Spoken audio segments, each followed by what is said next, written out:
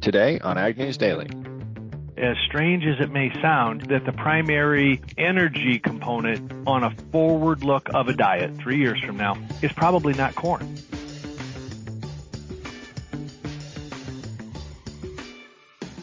Listeners, welcome back. July 21st, 2023, Friday edition of the Ag News Daily podcast. Tanner and Delaney here to jump into some week-ending news. Do you got a lot of news today, Tanner, or just a little? Just a little. I mean, of course, we're still seeing extreme heat. We do have some severe thunderstorm warnings in effect for northern Oklahoma. Wind gusts up to 70 miles per hour and are moving east through the region. Those warnings, though, won't last through the entire day today. We still have our flood warnings in parts of Kansas, western Kansas there, where 2 to 4 inches of rain have already fallen. Also want to make our urban listeners a little bit aware in that same area as local drainage systems are continuing to fill up from stormwater. Eastern Nebraska, western Iowa will see some non-severe possibility of storms this afternoon into this evening, and we still see that extreme heat pushing through the area. Extreme heat, unfortunately, has been killing people, and there's more heat to come. We've had heat in the United States, but we also have other countries around the world that are experiencing the hotness. We've had record stretches in Florida. Sea surface temperatures are now around the Florida Peninsula, reaching nearly 100 degrees. The powerful heat has come to Europe. It's also hit some of the friends in Africa. Unfortunately, since 2000, an average of 20,000 people have died from extreme heat, but they're stating due to this heat here in the summer of 2022 and what we're seeing in 2023, the number could be in excess of 70,000. So we're looking at areas of Europe, Africa, America, obviously some areas that could use some extra precaution when working outside in heat like this. Well, Tanner, India is also facing some extreme weather challenges as they are heading into their monsoon season. And because of that, they're expected to have a really terrible monsoon season this year. India has gone ahead and banned all exports of non-basmati rice due to food inflation and the poor start to their season. They said food prices in India have dramatically increased this year, 15%. And in Delhi specifically, there in India, and 8% overall in the nation. And because of that, they've decided to ban rice exports. Now, here's why this matters. India makes up about 40% of the world's export market when it comes to rice. And rice is a staple food for about half of the world's population due to its high nutritional value, but also cheapness and price to buy. It also more specifically makes up about 90% of the food diet for Asian countries in particular. And so while this monsoon season has started off early here, India's received a lot of rain and they're thinking production is going to be fairly low, hence the ban on exports, Tanner. And this ban will likely have an impact in a lot of other markets, but especially in the rice markets.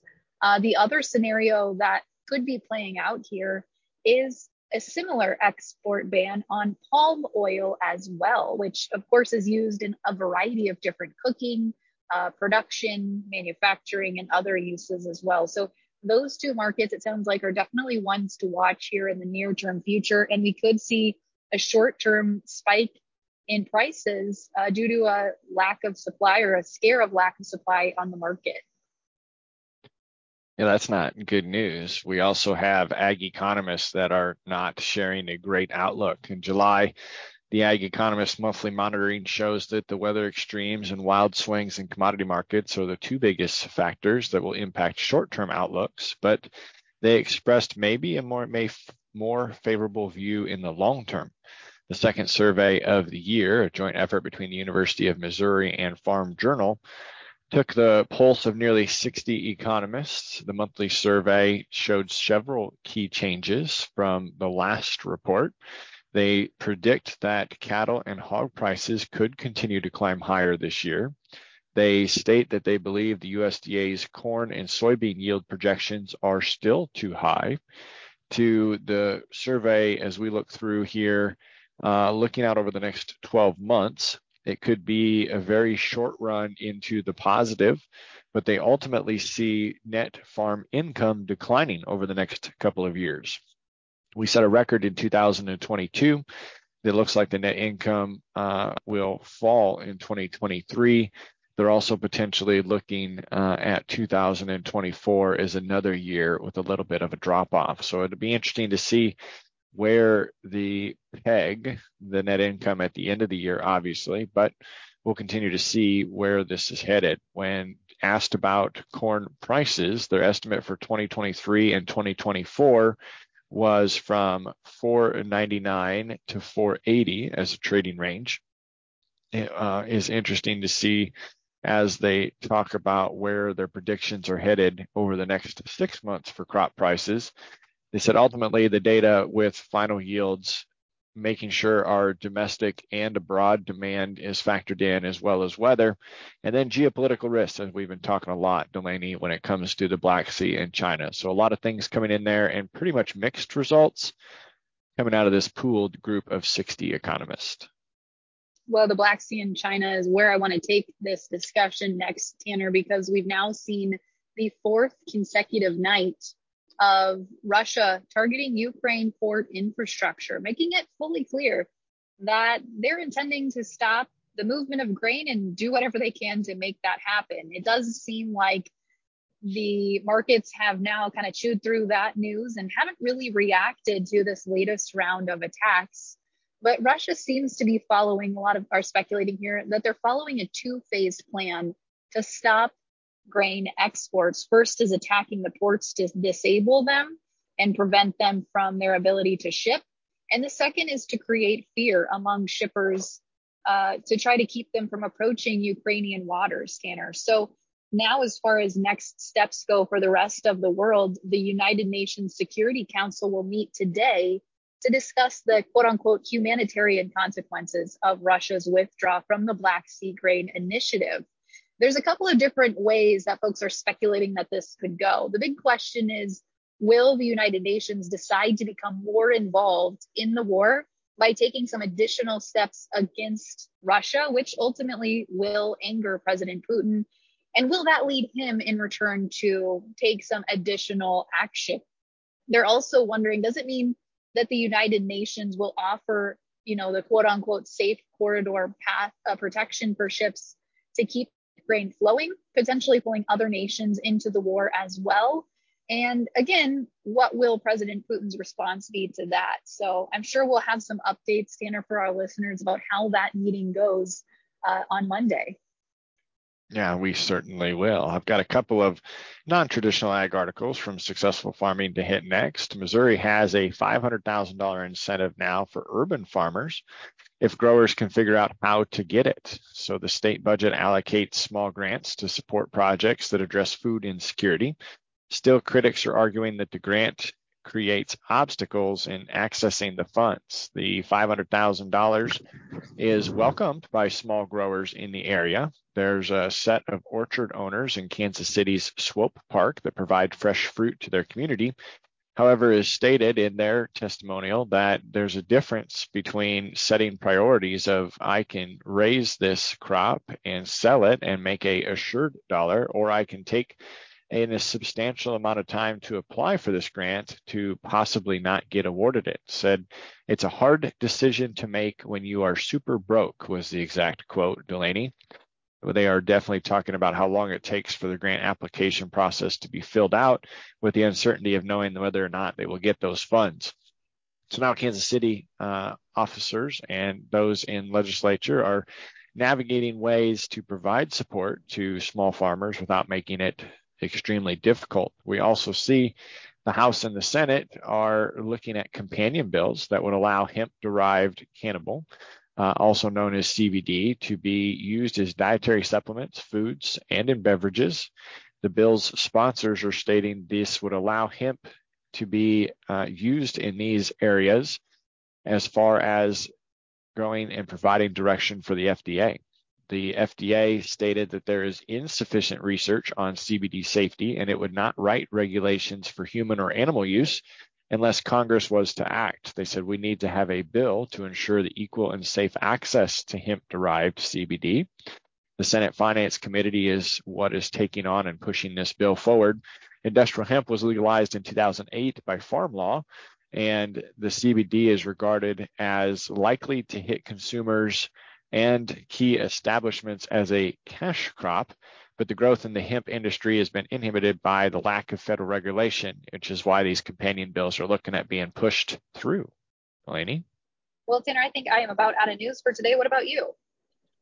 Yeah, that's really all I have. I mean, you hit on the Russia and Ukraine battle. There's still more missile strikes on grain warehouses. The Ukraine military says that they've put some attacks on Moscow. So everything seems to still be up in arms on that side of the country. But that's all I had left to talk about. Awesome. Well, I think then we better hit markets here really quickly before we get into our conversation today, chatting about carbon markets and their potential impact for the livestock industry of all industries. But when we look at the livestock markets and grain markets here this morning at the midday, September corn is down 5.5 cents at 5.30 1/4. Dees new crop corn down 7 3/4 cents at 5.38 1/2. In soybeans here at the mid-morning trade, we are seeing August soybeans up 3 cents at 14.90. November soybeans down 5 1/4 cents at 13.90.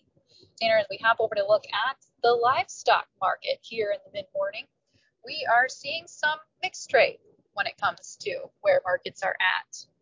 As far as August live cattle here at the mid-morning, they are down 42.5 cents at $179.87. August feeder cattle up 50 cents at $250.32, and August lean hogs up 27.5 cents, breaking above $100 for the first time in quite some time at $190. Tanner, we are turning over our conversation to chat with Joe Kerns about carbon and its impact for the livestock markets. Well, folks, we are chatting today with Joe Kerns of Partners for Production Agriculture located in Ames, Iowa. And Joe, I had the pleasure of hearing you speak a few weeks ago at the Iowa Swine Day Summit, focusing on the topic of carbon markets and how specifically they're going to impact the livestock industry. So super excited to dig more into this topic with you today. Happy to be here with you. So Joe, before we get into talking carbon markets, tell us a little bit more about your background. Sure. Grew up in Iowa, went to a Big 8 education, Iowa State University, got out in the middle of the farm crisis when you were just happy to have a job. Not like the folks graduating today where it's like literally 99.7% of the agricultural students get jobs and the other 0.3% want to live in mom's basement. We were fighting tooth and nail to find anything that represented gainful employment. Ended up working for Archer Daniels Midland. Loved what I did for the grain side of it there. Spent about 5 years there, then had an opportunity to move to Chicago to work with Continental Grain. I was a floor runner on there. I was not a floor trader. I was officially a phone clerk and a runner down on the board of trade, but that really ignited my passion for the transactional piece of the business and how it all started to evolve. And back in the good old days, there was lots of screaming and yelling and excitement. It was a lot of fun. From there was a little startup in Missouri called Premium Standard Farms that had reached out to me and contacted me. I became the director of procurement down there. That led me then to Iowa Select, where I worked with and for Jeff Hansen for 15 years in the best education you could possibly ask for. In 2008, went out on my own and started a consulting entity, and today we are 25 of us. We touch approximately 40% of the pork production in the United States in some form or another. So we've carved out a nice little niche out of a narrow, thin slice of society. That does sound like a nice little niche. And obviously, Delaney got to hear you speak before, but our goal today is to bring our listeners some of your insights, especially as it relates to the carbon market. So as you are working with your clients, what's the general consensus over the developments of the carbon market to this date? So let's take a step backwards and kind of the credentials that get you here. And through a lot of life, it's serendipity. As I found myself in 2001 down at a meeting with senators and congressmen regarding two topics. And one was the regulation of the carbon market, and the second was what are we going to do about Bitcoin? Is it an SEC item? Is it a security, or is it a CFTC? Is it a commodity? And I came away from that learning nobody knows the answer to either one of those, but it started me on this journey of trying to better understand just what these impacts are going to be. I can't speak to Bitcoin. It still doesn't make any sense to me, and I've had it explained 4 times. The carbon markets, you can understand the intersection of agriculture with our production practices and the carbon sequestering that just comes from the general agronomic practices, and then how that starts to impact the Midwest. So that was kind of the backdrop. I preempted myself at the Iowa Swine Day by indicating that if we're taking a look at selling a low carbon pork chop anytime soon, I'm afraid that's not where the venue is that's going to introduce us into carbon markets and trade. It's more than likely going to be on the agronomic side.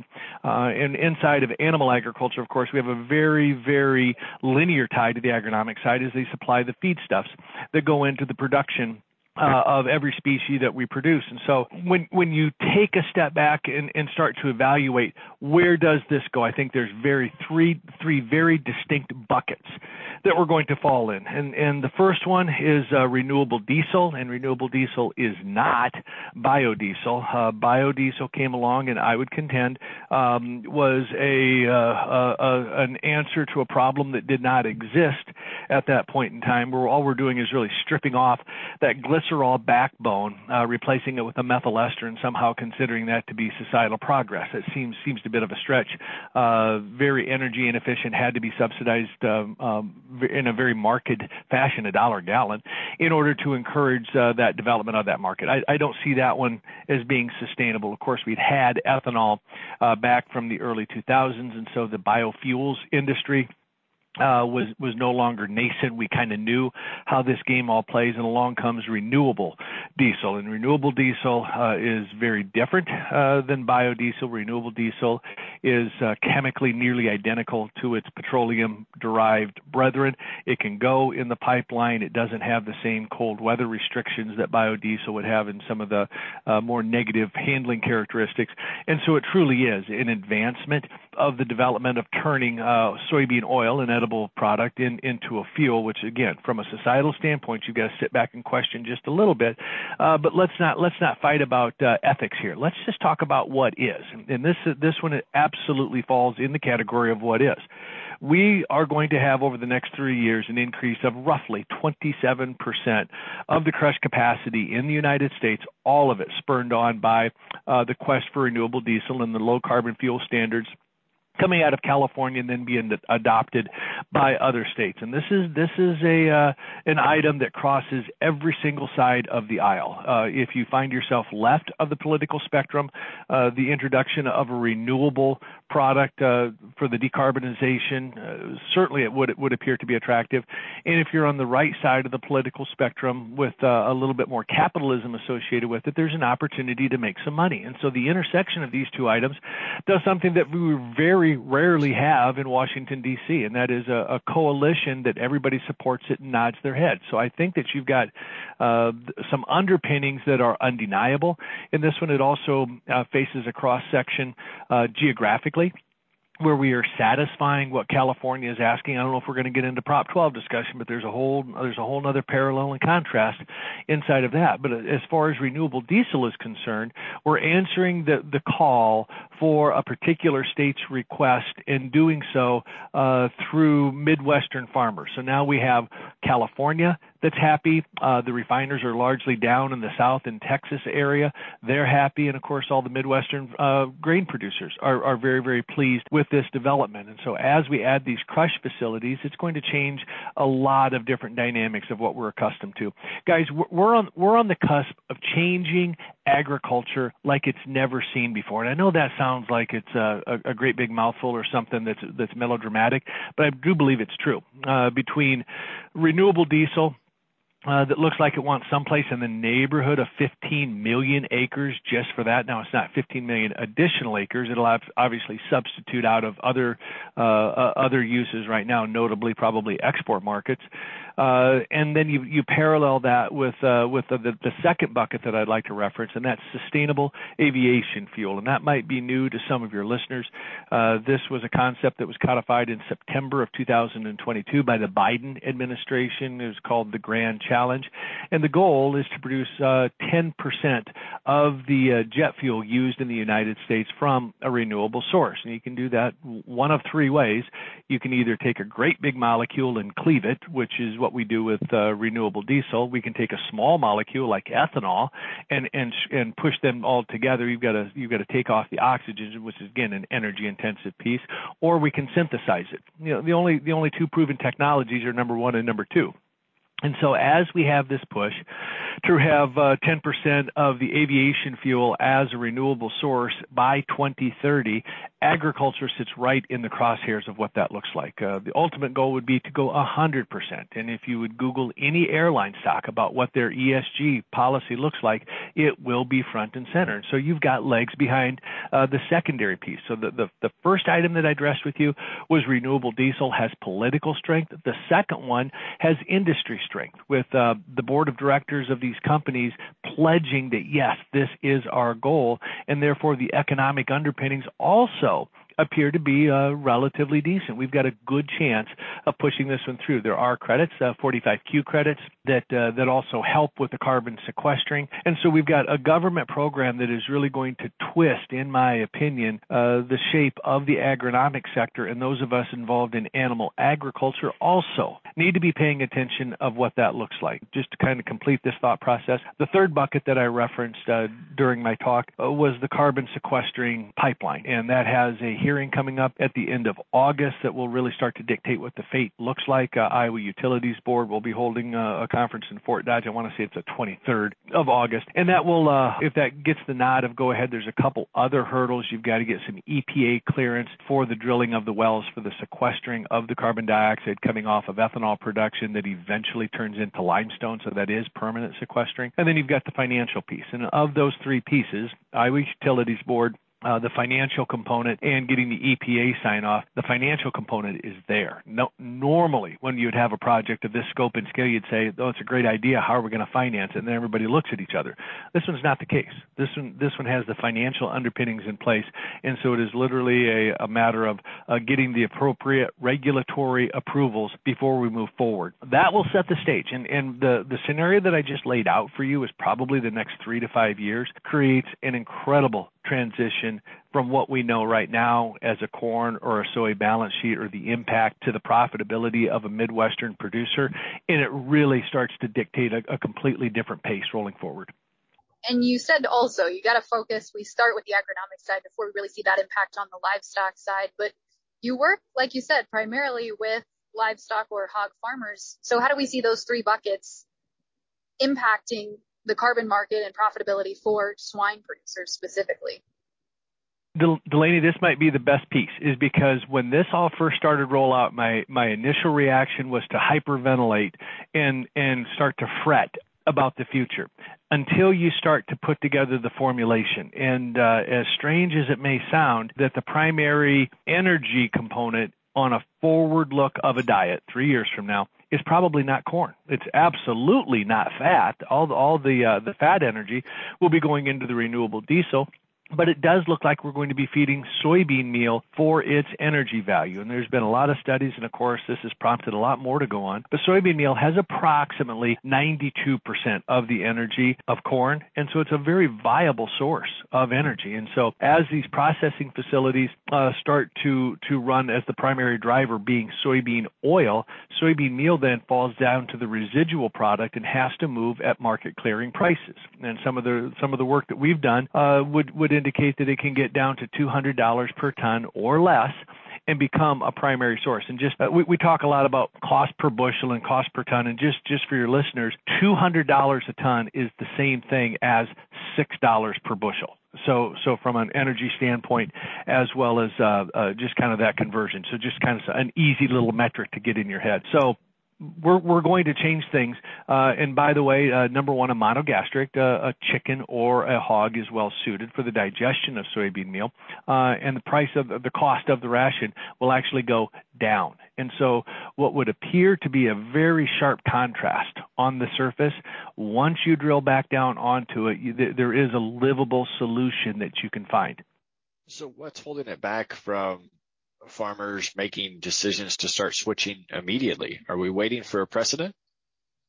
Yes, actually what we're waiting for is the physical construction of the processing facilities that then generate that demand. And they're all in some stage I'd take them all out of the planning stage. We had the Shell Rock facility come online in northeast Iowa here earlier this year. You're going to see its sister plant in Alta, Iowa, northwest Iowa, come online sometime mid-year 2024. And then there's a slate of approximately 15 more plants that walk through a schedule of coming online. So by the time we get to the planting season 24 and certainly 25, is the influence of this increased demand is going to make itself felt. And you're already seeing this. That if you just simply take 2024 new crop futures of both corn and soy, that right now we are absolutely favoring the planting of soybeans from a profitability standpoint rather than corn. Now let's stop the music for just one moment. What do farmers do? They like to plant corn.